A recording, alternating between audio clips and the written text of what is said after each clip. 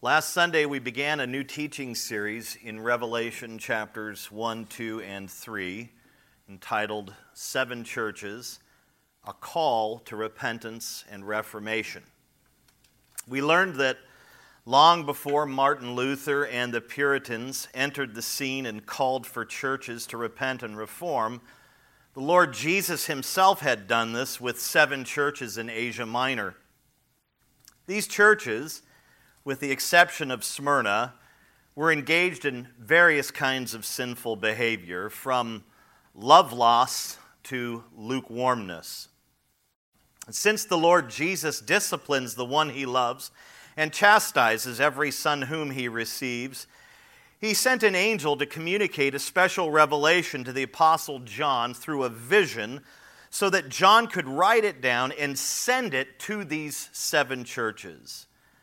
The revelation is singular but multifaceted. It contains strong warnings, threats of divine judgment, calls to repentance and reformation, praises and promised blessings. It describes the Lord Jesus' sovereign kingship, his glorious return, his victory over all adversaries, his kingdom. It describes the judgment of the dead, and it describes the destruction of the devil and his demons. And we looked at part 1, the prologue and greeting. This morning we're going to look at part 2, the Son of Man. Please take your Bibles and turn to Revelation chapter 1. Our text for this morning will be verses 9 through 20.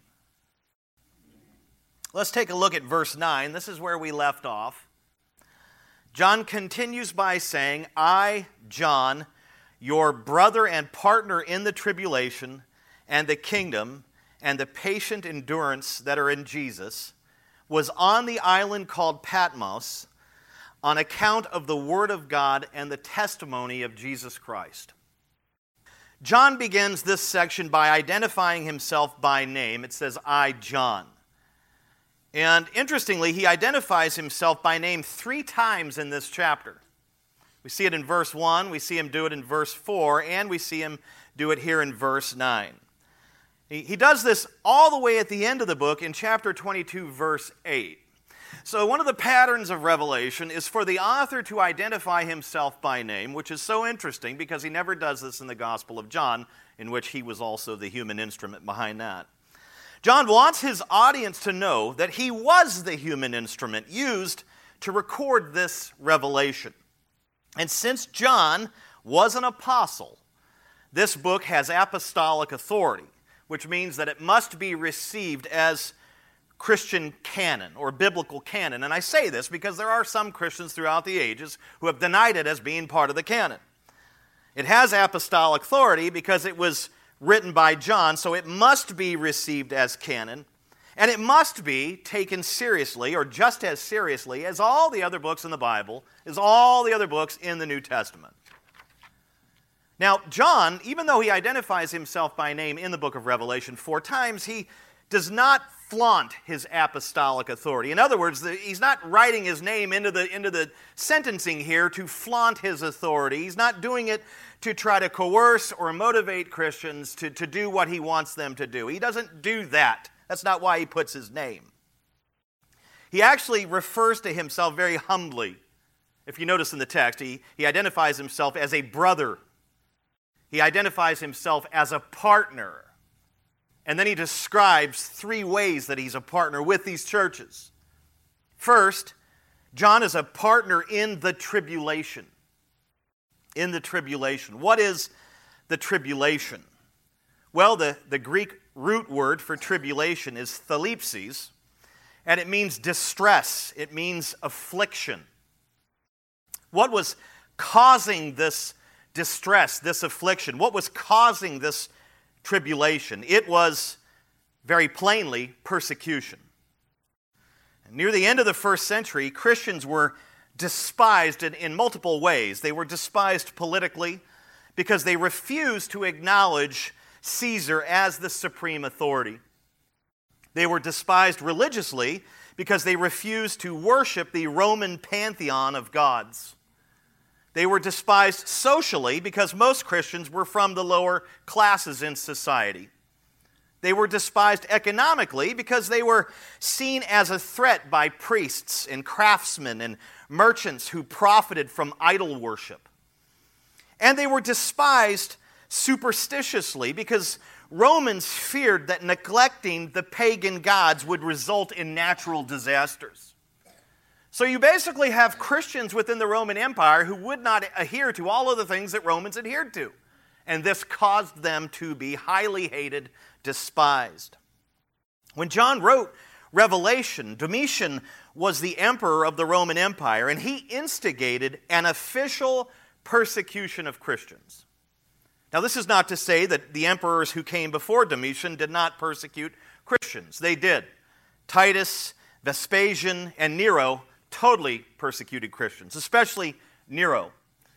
In 64 AD, a fire burned down 2/3 of Rome, of the city of Rome, and in an effort to save his own skin, to pass the buck, to blame someone else, Nero literally blamed the Christian community for this. And as a result, many Christians were arrested and executed. They were used as human candles to light Nero's garden. They were used in the Roman games, and they were devoured by lions in these things that happened. In fact, under Nero, two very, very notable, famous Christians were put to death, and that would be Peter and Paul, those two apostles. But widespread persecution did not come throughout the Roman Empire under Nero. It didn't happen until Domitian became the emperor. When John wrote Thalipses in tribulation, or the word tribulation here at the beginning of verse 9, he was referring to the devastating persecution Domitian instigated. It was almost as if Domitian took it to another level by legalizing it. If you've got a Christian that's a neighbor, persecute him. This is how bad it was. And John was experiencing this persecution, and so were the 7 churches in Asia Minor, thus making them partners in it. In fact, a member of the church at Pergamum had recently been martyred. His name was Antipas, or Antipas. Antipas, I think, would probably be the right way to pronounce it. Antipas. Why was Antipas put to death? He was put to death because of this persecution, but primarily because he was, as described in chapter 2, verse 13, a faithful witness to Jesus Christ. Jesus acknowledges Antipas in that chapter and kind of immortalizes him there. He calls him his faithful servant. This guy was put to death just for loving and following Jesus. So that's how bad it was. Second, John is not only a partner in the tribulation, he is a partner in the kingdom, he wrote. Here the term kingdom refers to the sphere of salvation, the redeemed community over which Jesus is Savior and head. This is the invisible kingdom which exists in the hearts of the Lord's people. Luke chapter 17, verse 21, where Jesus says, "The kingdom is in you." John was basically telling these churches that he shares a kinship with them as a fellow member of the kingdom of Jesus Christ. And third, John is a partner in the patient endurance. As I said, these churches were suffering great persecution. Some folks were seeking to alleviate it by compromising the truth. Others were holding fast to the word and patiently enduring. John tells them that he is patiently enduring it with them. In other words, I'm a partner in this patient endurance with you. This is what he's telling them. Now, in the second half of verse 9, John describes where he was when he received the revelation and why he was there. He was on Patmos. Patmos is a small Greek volcanic island in the Aegean Sea. It's in the Aegean Sea. It's kind of like the Greek, Alcatraz. It doesn't have a bunch of structure and building back then, but it's kind of like the Romans' version of Alcatraz. It was located about 200 miles southeast of Athens and about 46 miles off the coast of Turkey. Now, it's still there today, and that's why I don't want to refer to it in past tense, but it's still there. And today it's really a tourist destination. It's a significant Christian pilgrimage site. It has a fortress-like monastery that was built in the 11th century. There is a famous cave there called the Cave of the Apocalypse, where people believe John may have recorded the book of Revelation. And today it has a population of about 3,000 people, which is pretty extraordinary. Now, in John's day, Patmos was barren. And as I said, it was a Roman prison island where convicted criminals in the Roman Empire were sentenced to do hard labor in a rock quarry. The Roman Empire had many prison islands like Patmos. It had a whole bunch of them. And if you know anything about the Greek Isles, there's a lot of them out there in the Aegean Sea. And Rome just had a ton of these islands that were prison islands. John happens to be on Patmos. Why was John exiled and sentenced to hard labor on Patmos? He says, on account of the word of God and testimony of Jesus Christ. Domitian sent John to Patmos for preaching the gospel. That's why he was there. Antipas was put to death for this. John was sentenced to exile on Patmos. Now, early tradition says that Domitian originally tried to execute John by boiling him in flaming oil. This is what tradition says.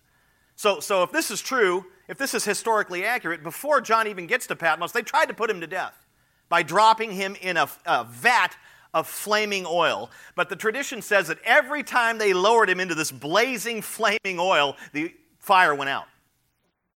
So they would dip him like you dip a nugget. They would dip him, the flame would go out. They'd pull him out, the flame would come back on. They would dip him, it would go out. They did this over and over and over, tradition says. And so Domitian got tired of it not working. And so what does he do? He sentenced him to Patmos as an exile. So they tried to kill him maybe, but it didn't work. Now MacArthur writes something really interesting here. He kind of describes the conditions. He says, the conditions under which John lived on Patmos would have been very harsh.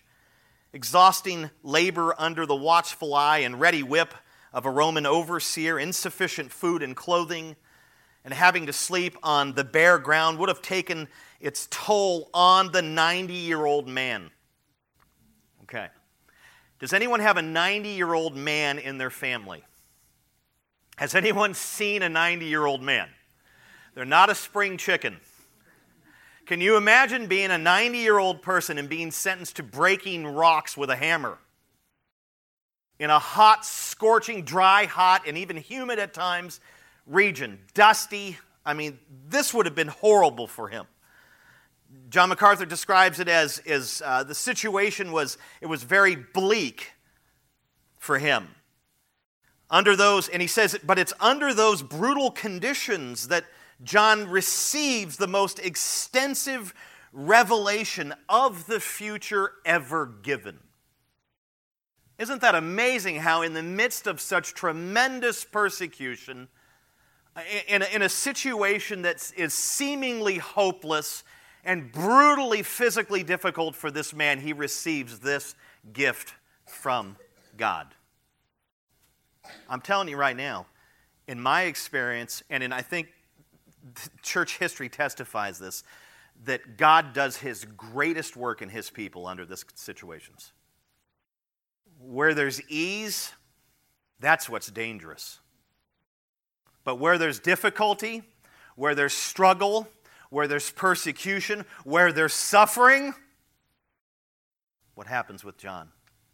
What happens with us? We don't receive a revelation like this. The Word of God is finished, it's closed.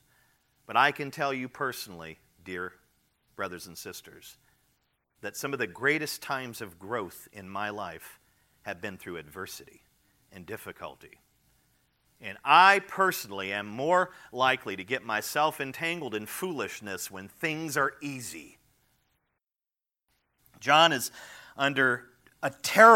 he's in a terrible situation, and yet he receives this revelation, which we know was meant to bring him hope.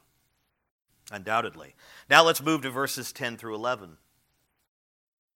John continues to describe the situation. I was in the Spirit on the Lord's day, and I heard behind me a loud voice like a trumpet saying, write what you see in a book and send it to the 7 churches, to Ephesus and to Smyrna and to Pergamum and to Thyatira and to Sardis and to Philadelphia and to Laodicea.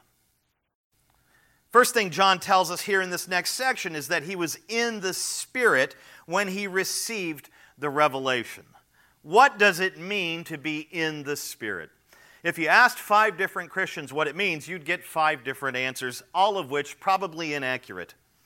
It has to do with being under the Holy Spirit's control to the point of being transported to a plane of experience and perception that is way beyond our normal human senses.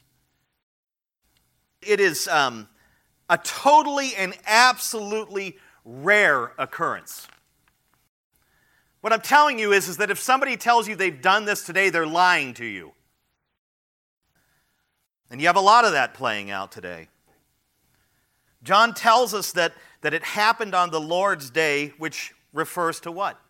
Sunday, right? That's where we get that saying from. The Lord's day is Sunday. It's not Saturday. That's the Jewish Sabbath. That's done away with. Sunday is the Sabbath day now. Sunday is the Lord's day for Christians. He tells us that it happened on that day.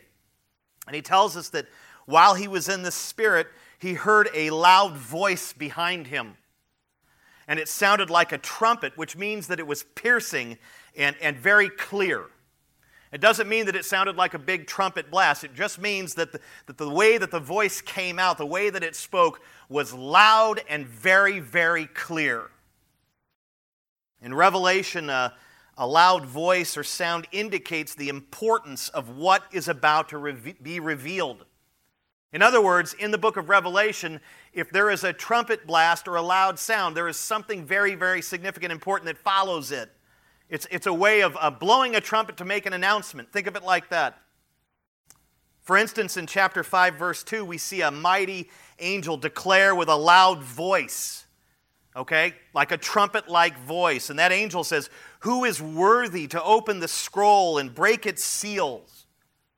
And the insanely important truth that follows that, or answer, we see in verse 5. It is the Lion of the tribe of Judah, the root of David, has conquered so that he can open this scroll and its 7 seals. That's the Lord Jesus. And we are reminded here of what happens in Exodus 19, which speaks to the giving of the law.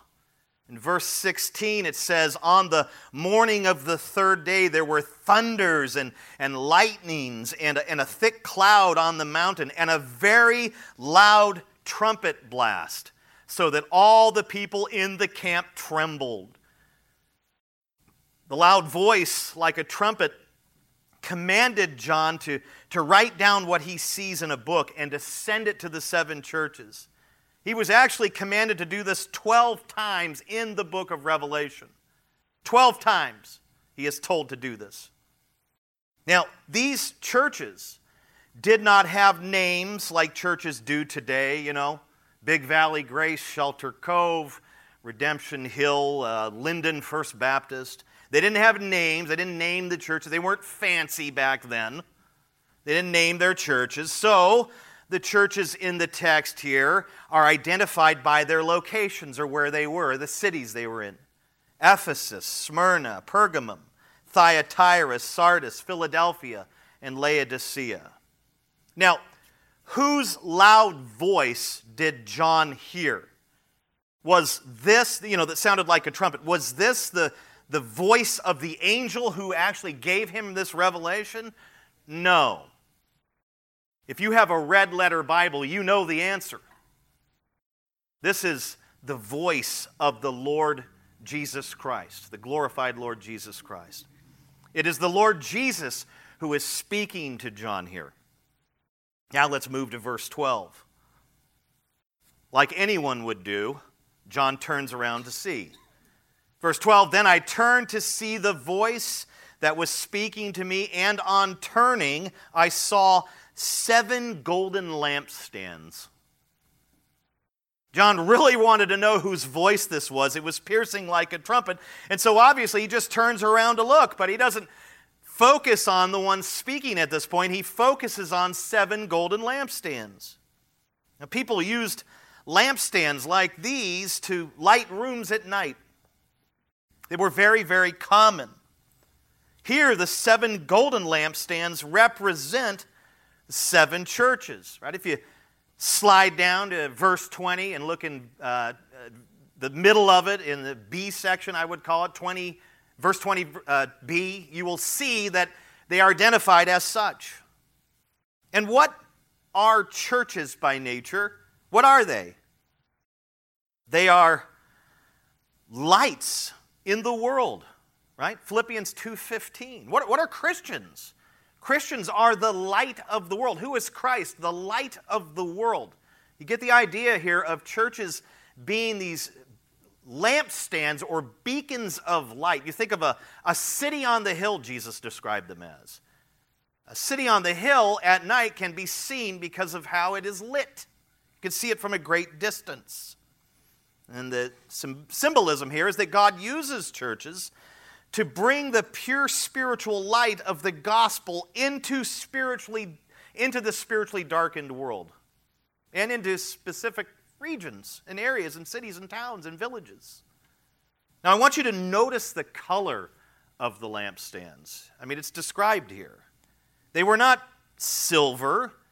They were not copper. They were not bronze. All of these alloys were available in the first century. They were none of those. They were golden. Gold was the most valuable, precious metal in John's day. And the church is like gold to God.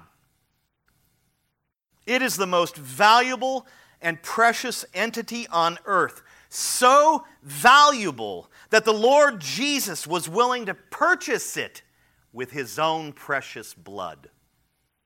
Now, we can move to 13a. John continues to describe what he sees.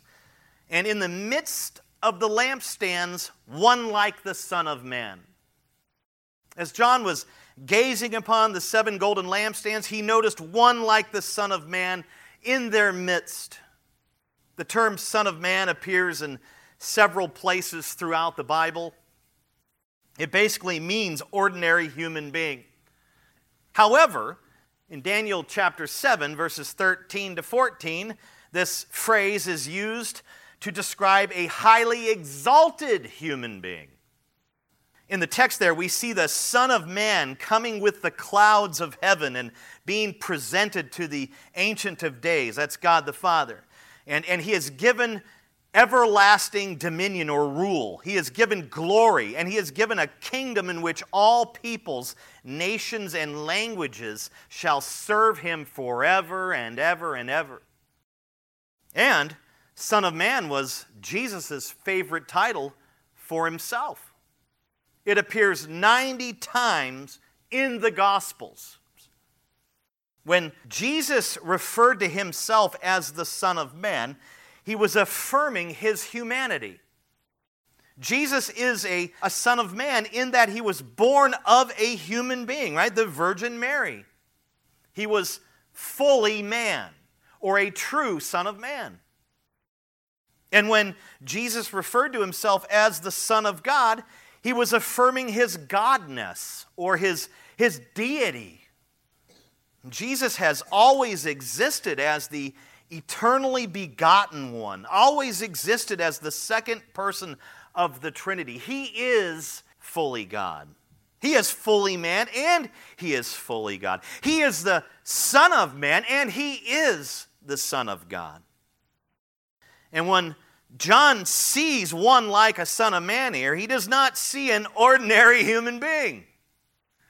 He sees the highly exalted person of Daniel 7, the highly exalted person of the Gospels and New Testament, the true Son of Man and true Son of God, the Lord Jesus Christ. And John sees him in the midst of the golden lampstands, which means that he is present and moving among his churches.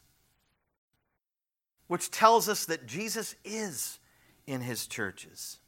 And Jesus promised to do this. He promised to remain with us just before his ascension, right? Matthew 28, verse 20, he declares to the disciples there, "And behold, I am with you always till the end of the age." And here in Revelation 1, we see him, the Son of Man, the Son of God, the Lord Jesus Christ, exalted in full blazing glory, moving in the midst of his churches. How comforting is that to know? MacArthur again, "The living Christ indwells his church to lead and empower it, enabling believers to say triumphantly with the Apostle Paul, 'I can do all things through him who strengthens me.'" Now in verses 13b through 16, John describes the apparel and appearance of the Son of Man, the Lord Jesus. Look at it with me. "Clothed with a long robe and with a golden sash around his chest. The hairs of his head were white like wool, like snow. His eyes were like a flame of fire. His feet were like burnished bronze refined in a furnace. And his voice was like the roar of many waters. In his right hand he held 7 stars. From his mouth came a sharp 2-edged sword. And his face was like the sun shining in full strength." Now, long robes were always worn by royalty, and they were worn sometimes by prophets. We see this in 1 Samuel 24:4 and in 1 Samuel 28:14. But the Greek root word for robe here is poderes. It is most frequently used in the Septuagint, that's the Greek translation of the Old Testament, to describe not robes worn by kings, but the robes worn by the high priest. Now, Jesus is undoubtedly the enrobed King of Kings, but the long robe in this text points to something else. It points to a different office that he holds. This is his high priestly robe.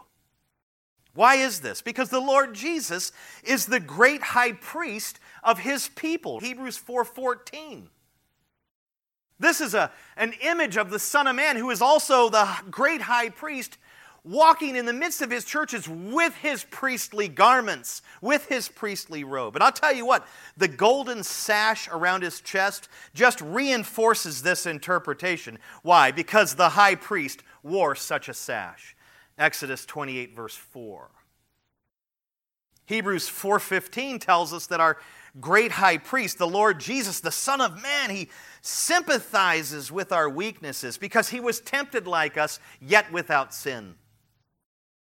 Now, if you take that truth and you combine it with verse 13, you've got the great high priest, the Lord Jesus, moving sympathetically in the midst of his churches, comforting and caring for his people.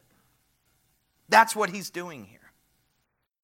Now, John's description of the Lord Jesus' hair is similar to Daniel's description of the Ancient of Days in Daniel 7:9, where he said, "The hair of his head was like pure wool." This parallel description affirms the deity of the Lord Jesus. If the Ancient of Days has a head of hair like wool and the Lord Jesus has it, what does that mean? They're both God. In the Bible, white hair symbolizes knowledge and wisdom. It doesn't always in our day, right? Just because somebody has gray hair doesn't necessarily mean they're wise. But in the Bible, it did. It kind of symbolized that knowledge and wisdom or experience. The Lord Jesus' hair is white, his wool, like that of God the Father. Because why? He possesses the divine attributes of holy knowledge and holy wisdom. The Greek root word for white here is leukos, and it means brilliant, blazing, and or blazing. I don't know why I wrote that. I wrote blazing twice. It must be very important. It really blazes. The idea here is that the white wool-like hair of the Lord Jesus was brilliant and blazingly bright, thus symbolizing his eternal, glorious, holy truthfulness. And John doesn't stop there. He tells us that his eyes were like a flame of fire. They weren't on fire, they were like a flame of fire. This means that the Lord Jesus sees with piercing clarity. His gaze penetrates the very depths of his people and his churches. It means that the Lord Jesus will not fail to see, recognize, and deal with sin in his church. It means that nothing is hidden from his sight, and he will chasten whom he loves. If this is true, then why do churches that have very obviously deviated from Scripture remain seemingly untouched and continue on and on and on in their apostasy, in their error? Right? If the Lord Jesus sees everything that's going on in his churches, then why do so many churches abandon Scripture, do crazy, crazy things that cause all of our hair to rise? They just remain untouched, unscathed, and they keep going, and they keep perpetuating the errors. How does this happen if the Lord Jesus can do this? Why do these churches keep doing what they're doing? Well, I think that it could be, firstly, because maybe the Lord Jesus is patiently dealing with them and waiting for them to realize their error and repent of it. Because we mustn't forget that the Lord is long-suffering. And I think more times than others, it's the second option here. It could be that the Lord Jesus does not recognize these as his churches at all. And he just leaves them alone as a kind of judgment. He just lets them do what they do, the shenanigans, the ridiculousness, and lets them do that, kind of sealing them in that reprobation, in that depravity. He just leaves them. I certainly hope that for the majority of them, and we know some churches are just not going to repent, but that it's the first option, that he's patiently waiting for them to realize what's going on and to repent. But I think in so many cases, it's the opposite of that. They are not his churches. Just because it says the Church of Jesus Christ doesn't mean it's the Church of Jesus Christ. Just because Jesus Christ is in the title of the church or in the mission statement doesn't mean that it is a true church. Jesus himself said, those who did a whole lot of things in his name, away from me, you workers of iniquity, I never knew you. Go off into Hades. So just because it uses our jargon, it uses our Bibles, doesn't mean it belongs to him. And John continues to tell us that his feet were like burnished bronze, refined in a fire. Kings in ancient times sat on elevated thrones, so those being judged by them would literally be beneath their feet. And I'm reminded of the wonderful scripture that talks about the enemies of Christ being made his footstool to be under his feet. Remember that text? That's the idea. And over time, the feet of a king came to symbolize his authority. Here, the appearance of the Lord Jesus' feet represents his chastening authority as he moves through his churches. And John tells us that the voice of the Lord Jesus was like the roar of many waters. Now, the voice that he heard here proceeding from the Son of Man, from Jesus, it reminded John of something very familiar to him, and that would have been the crashing waves against the rocky shores of Patmos, especially during a storm. This voice, like the roar of many waters, it is the voice of sovereign power. It is the voice of supreme authority. When the Lord Jesus speaks, the church must listen to him. It must listen. It must obey. You remember what God the Father said during the transfiguration of Jesus. You remember that moment where Jesus in humble flesh was transformed and transfigured into his glorious state before just a handful of apostles. Do you remember the voice that boomed forth from the sky, from heaven? It said this. This is what the Father said. "This is my beloved Son with whom I am well pleased." Do what? Listen to him. Matthew 17:5. You remember that old commercial when E.F. Hutton speaks? People listen. Just totally dated myself. But when the Lord Jesus speaks, the church must listen. Must listen. And lastly, John describes the Lord Jesus' right hand, his mouth, and his face. He says, in his right hand he held 7 stars. The 7 stars are the angels of the 7 churches, verse 20b. The Greek word for angels is angeloi. It can refer to a number of things, but it usually refers to literal angels, which has led many interpreters of this text to conclude that that is the meaning here, that these are literal angels. The problem with this interpretation is the New Testament does not teach that angels are involved in any capacity with the leadership of the church. Angels do not have a role in the leadership of any churches. According to 1 Timothy 5:17, churches are led by what? Presbyteros, elders, not angeloi. Plus, why would an angel give John, a human being, a message to give to other angels? That makes absolutely no sense whatsoever. Angels need no assistance from human beings when it comes to communicating with one another. In the Bible, we see angels talking to other angels and angels talking to men, but we never see angels talking to other angels through men. We never see that. John could not have been referring to actual angels here. Angeloi can also be translated as messengers. It is translated in this way in Luke 7:24, in James 2:25. That is the meaning here. Angeloi means messengers here. The Lord Jesus holds in his right hand 7 messengers. Who were these messengers? Well, since they're associated with the leadership of these churches, and since the Lord Jesus holds them in his right hand, which symbolizes his protection, right? John 10:28, they must be elders from each of these churches. The Lord Jesus, in this vision, holds within his hand an elder from each of the 7 churches. That's the way to look at it.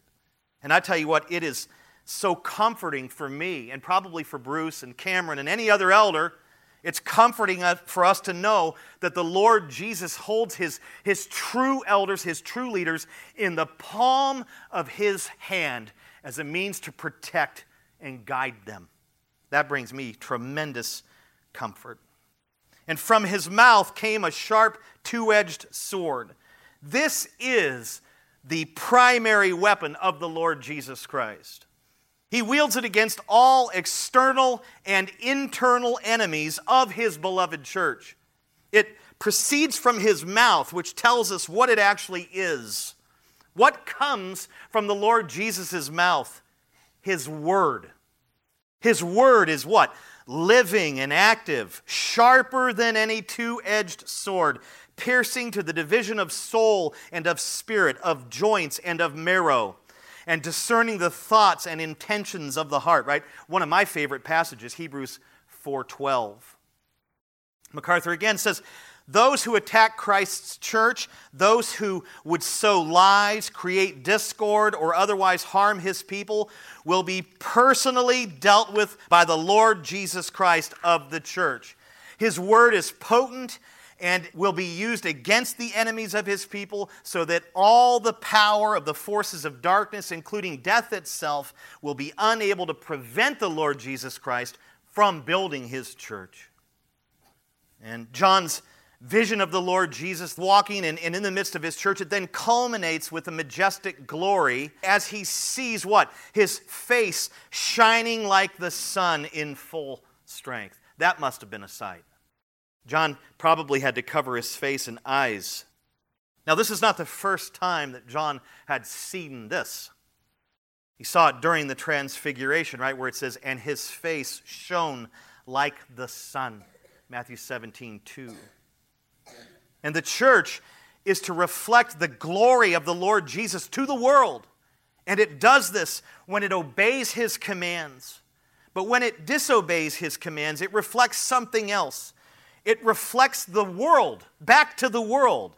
It reflects the enemy of all that is good and righteous, the devil. Now, how did John respond to this vision of the glorified Lord Jesus? 17a. He says this, when I saw him, I fell at his feet as though dead. John became absolutely terrified and dropped at the Lord's feet like a dead man. Terror or fear like this was the standard for those who experienced such unusual heavenly visions. Daniel is one that had kind of a similar vision here, and he describes himself as having no strength. Daniel 10, verses 8 and 9. Isaiah had a pretty spectacular vision of God. And how did he respond? He responded, "Woe is me, for I am lost, for I am a man of unclean lips, and I dwell in the midst of a people who have unclean lips. For my eyes have seen the King, the Lord of hosts." Isaiah 6:5. Ezekiel experienced some heavenly visions. His response was always the same. He fell on his face. Ezekiel 1:28, 3:23, chapter 9, verse 8, 43, verse 3, and 44, verse 4. What happened to Saul of Tarsus when he saw the glorified Lord Jesus on the road to Damascus?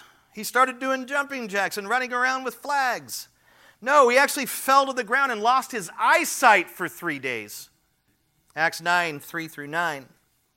People in certain church circles today, they are always boasting about seeing God or seeing the glorified Lord Jesus, but their reactions to these visions that they claim to have, they never, ever, ever line up with Scripture. There is no terror. There is no fear. There is no falling prostrate on their faces. There is no realization of their sinful unworthiness. There are no desperate pleas for mercy. In other words, the pattern they exhibit has nothing to do with the pattern that Scripture establishes for one when they actually see God. Instead, these folks dance around like maniacs, scream unintelligible gibberish, and mock and blaspheme the God they claim to love and worship. It's very sad. You ever heard the story of R.C. Sproul when he was converted? How he was actually at seminary as an unbeliever, and one night it was raining and freezing and cold outside, and he was awoken, he believes, by the Spirit of God, and he was led into the worship hall at his college, and it was dark and blustery outside, and it was just crazy. And he goes in, there's no candles, no lighting in the building, and he goes in and he believes that he was somehow in the presence of God. Not like in this vision way, but he doesn't say that he saw God or a vision, but he believes that the presence of God was there, and he falls on his face in terror, and he's converted. What you see today is Hollywood. What you see today is designed to create the appearance of something that God is doing, to bring attention to those particular churches. Pardon me, let me back up, to those particular places.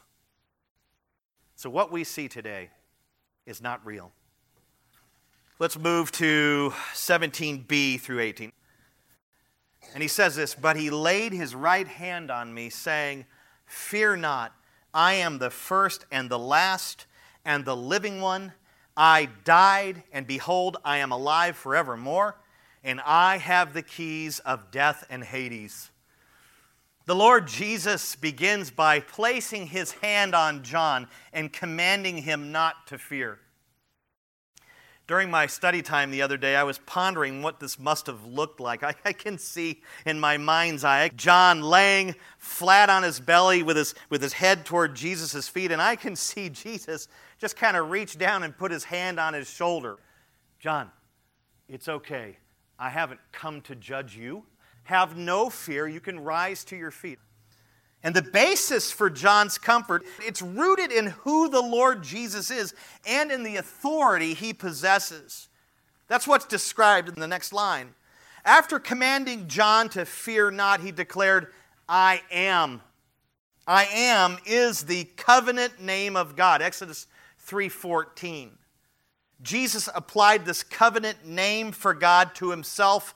here in this text and at least 7 times in the Gospel of John. Do you remember the I am statements? I am the bread of life. I am the light of the world. I am the way, the truth, and the life. I am the resurrection and the life. I am the door. Do you remember those statements? The Lord Jesus, again, identifies himself as I am, taking on the covenant name for God. And the Lord Jesus also identified himself as the first and the last. This is an Old Testament title that is used to describe the eternality of God. When you see it in the Old Testament, it is God referring to himself as being the eternal one. God is first, which means he has always existed. He was before all of creation. He is last, which means that he has always existed and will always exist. And then lastly, the Lord Jesus identified himself as the living one. This is yet another title for God that appears throughout Scripture. The pagan deities were made from wood and stone. They could not hear nor speak. They were but dead idols. But the God of Israel is the living one. He is the living God. He is alive, which means that he hears and he speaks. And he even dwelled among his people, right? His abode on earth was the tabernacle and then the temple. By applying the covenant name of God and 2 titles for God to himself, the Lord Jesus was claiming full equality with God. In other words, he was declaring his deity. And he gives an illustration that proves this truth in the very next line. I died, and behold, I am alive forevermore. When Jesus died on the cross, his humanness died, not his deity. Okay, I like to think of it like this. When Jesus died on the cross, the Son of Man, his humanity, died, but the Son of God did not die. Why? Because God is immortal. He cannot die. Habakkuk 1:12, 1 Timothy 6:16. I like what John Gill wrote here. He said, in death, he was always alive as God. Now, I don't know about you, but that's a truth like the Trinity that just pops my noggin. I don't understand how that works. Think of this. When Jesus rose from the grave on the 3rd day, he literally raised himself to life. Maybe you've never thought about that before. Maybe it sounds a bit strange, but you don't want to forget Jesus' very important statement in John 10:18. What did he say? He said, I have authority to lay down my life and authority to take it up again. The Son of Man died on the cross. 3 days later, the Son of God, the same person, raised the Son of Man back to life. That's incredible. When Jesus raised his physical body to life, he also glorified it and made it immortal. And what? Now he is alive forevermore. The fact that he died as a man and raised himself from the dead and lives forevermore proves what? That he is God. We see the last piece of evidence for his deity at the end of verse 18. He says, and I have the keys of death and Hades. God alone has authority to decide who lives, who dies, and where they go when they die. The keys that are mentioned here represent his divine authority over life, death, and destination. Since Jesus has the keys, that means that he possesses this divine authority, which means what? He must therefore be God. Now, it must have brought John great comfort to hear the Lord Jesus declare these things about himself. And so much of what Jesus said here in Revelation 1 sounds a lot like what he preached and said in the Gospel of John. And I'll tell you what, rock solid doctrinal truth about the person and work of Jesus Christ is total and absolute medicine for a weary soul. It is. Psalm 119 verse 28 talks about this. John needs this medicine because he's terrified and he's suffering on Patmos. And he's hearing Jesus describe and declare these magnificent truths about his godness. And I tell you what, this had to have brought John great comfort in this moment. Now we come to our last section. In verses 19 through 20, the Lord Jesus commissions John and clarifies a couple of things for him. Let me read it. Write, therefore, the things that you have seen, those that are, and those that are to take place after this. As for the mystery of the 7 stars that you saw in my right hand, and the 7 golden lampstands, the 7 stars are the angels of the 7 churches, and the 7 lampstands are the 7 churches. In verse 19, the Lord Jesus commissioned John to write down 3 things. Write down what you see in this vision. Write down what is happening in these churches. And write down what will take place in the future. In other words, write down the entire revelation. That's basically what Jesus is telling him. In verse 20, the Lord Jesus graciously decodes the mysterious symbolism in verse 12 and verse 16. He just simply says the 7 stars represent the 7 angels. Those are the elders of these churches. And obviously, he describes to John the 7 lampstands represent the 7 churches. Now, the 7 elders and churches were the specific target here for the book of Revelation. And it was John's duty to not only write everything down, but to make sure that each elder and church received a copy of this revelation. That's what he is to do. That's his commission. And like John, we have a duty to pass on the truths we learned from the visions recorded in the book of Revelation. We have a duty, we have a commission to proclaim the truths that we see in these visions here. It's our job to do that. Like John was charged with that, it is also our responsibility to do that. And you might be thinking, well, aren't we to go out and preach the gospel? Is not the gospel represented in this text? Earlier, it talks about how Jesus died on the cross to take away our sins. It talks about how he was dead and how he is alive forevermore. You've got the death, burial, and resurrection right there. We are to go out and proclaim not just the gospel of Jesus Christ, but the whole counsel of God's word. Unbelievers need to hear these things. They need to know that the Lord Jesus is coming back. They need to know that they will face the great white throne judgment. They need to know that even prior to that, they will be cast into Hades. They need to know these things. They need to know he's coming back any moment. That's what we learned last week. Unbelievers need to hear this. There's an urgency in the text here. And I know you're thinking, well, it's been about 2,000 years. He hasn't come yet. But he could come on Tuesday. You don't know when he's going to come back. And just because it's been a while doesn't mean he's going to tarry any longer. There is an urgency here. Unbelievers need to have read to them Revelation 1. But unbelievers aren't the only ones that need to hear the truths here through us. Wayward churches need to hear these truths, do they not? Do you think today there are more wayward churches than right churches? I do. These are scary times in church history. Apostasy is rampant. It's everywhere. It's not just in the things that I've already described with the hoopla and running around and fake tongues and everything else. That's apostasy. But that's not the only kind of apostasy. There are a lot of forms of apostasy. All you have to do to be an apostate is just add a little bit to salvation. Well, it's faith plus baptism, apostasy. You're a church that needs to hear this. I mean, we are going to analyze the 7 churches. We are going to look at the errors. We are going to discover what they were doing and what needs to be corrected. It wouldn't surprise me if we find a touch of what's there in this church. Unbelievers need to hear it. Wayward churches need to hear it. And guess what?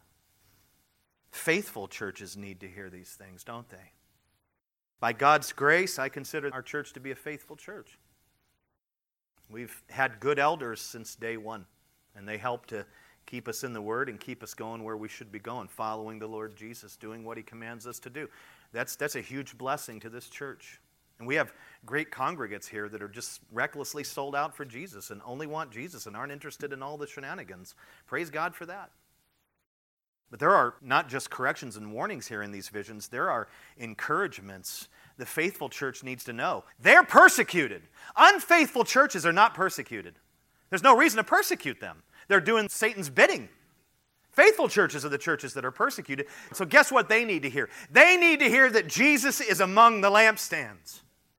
They need to hear about the robe and the sash of Jesus, because he is not just this mighty King of Kings. He is also the great high priest who cares and who suffers with his people. Did he not tell Saul of Tarsus, "Why do you persecute me?" Saul must have been thinking, "I've never persecuted you. I've persecuted Christians. By persecuting Christians, you persecute me." Faithful churches need to hear this. They need to be bolstered. They need to be built up. They need to be exhorted and encouraged. Press on. We, with you, are patiently enduring this tribulation. And I believe tribulation is going to fall on America like never before. It is coming, friends. Are we ready for it? Will we patiently endure? Those that are already experiencing this, the faithful, do they know that we love them? Do they know the truths of these visions? Are we sharing these truths with them?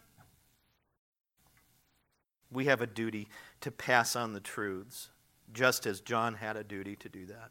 Who will you share them with this week? Tell someone about the truths that you've learned.